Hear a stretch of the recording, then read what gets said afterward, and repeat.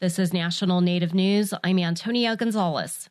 Tribal leaders from New Mexico and Colorado were among those to testify Tuesday before the House Natural Resources Committee on Tribal Co-Management of Federal Lands. Leaders from the Zuni and Southern Ute tribes say Native people have deep connections to the land and have long been stewards using their traditional knowledge.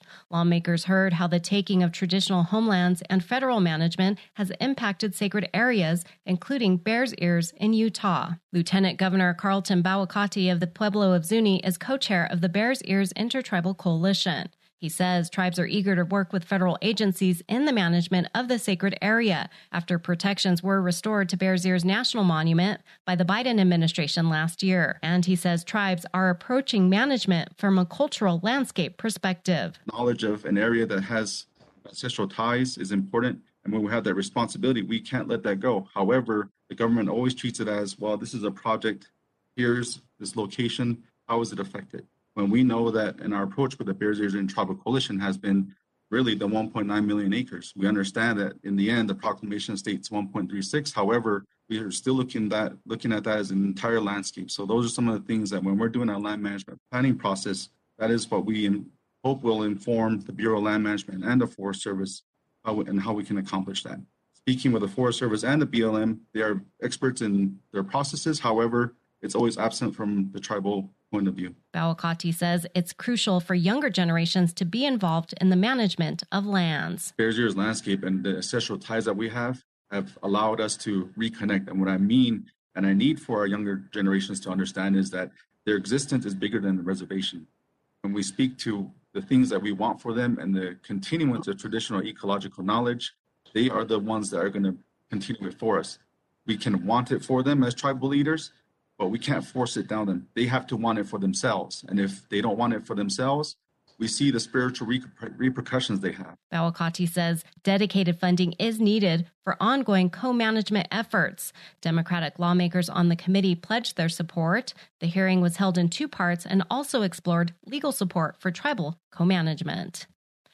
First Lady Jill Biden was greeted by tribal leaders and tribal citizens of the Tohono O'odham Nation during a visit to the reservation in Arizona on Tuesday. Her visit, along with Secretary of the U.S. Department of Health and Human Services, Javier Becerra, was part of the Biden administration's Cancer Moonshot Initiative, an effort to reduce cancer death rates.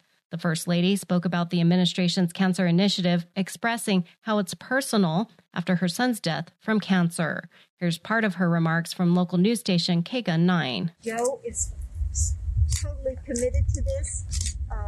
I've been traveling the last couple months all across America to look at what's new in cancer, in research, meet with navigators, look at rural programs, look at programs in the cities.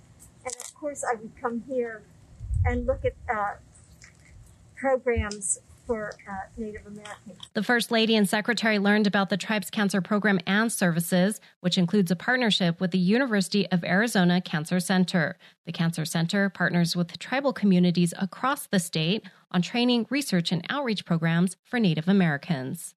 In Idaho, the Fort Hall Business Council is requesting the Pocatello School District change its graduation attire policy to allow Native American students to wear cultural and religious items to graduation. School policy prohibits students from wearing eagle feathers or beaded caps to ceremonies. The Shoshone-Bannock tribes wrote a letter to the district, and a Native Parent Education Committee has proposed a draft policy. I'm Antonia Gonzalez.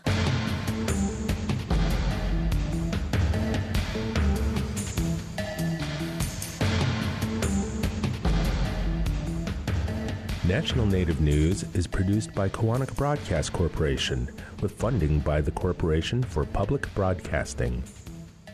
Support by the Native American Disability Law Center, a non-for-profit 501c3 at 800-862-7271 or nativedisabilitylaw.org.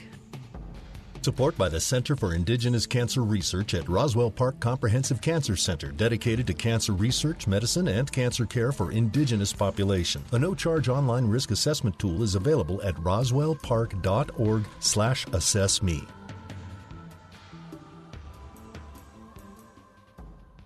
Native Voice One, the Native American Radio Network.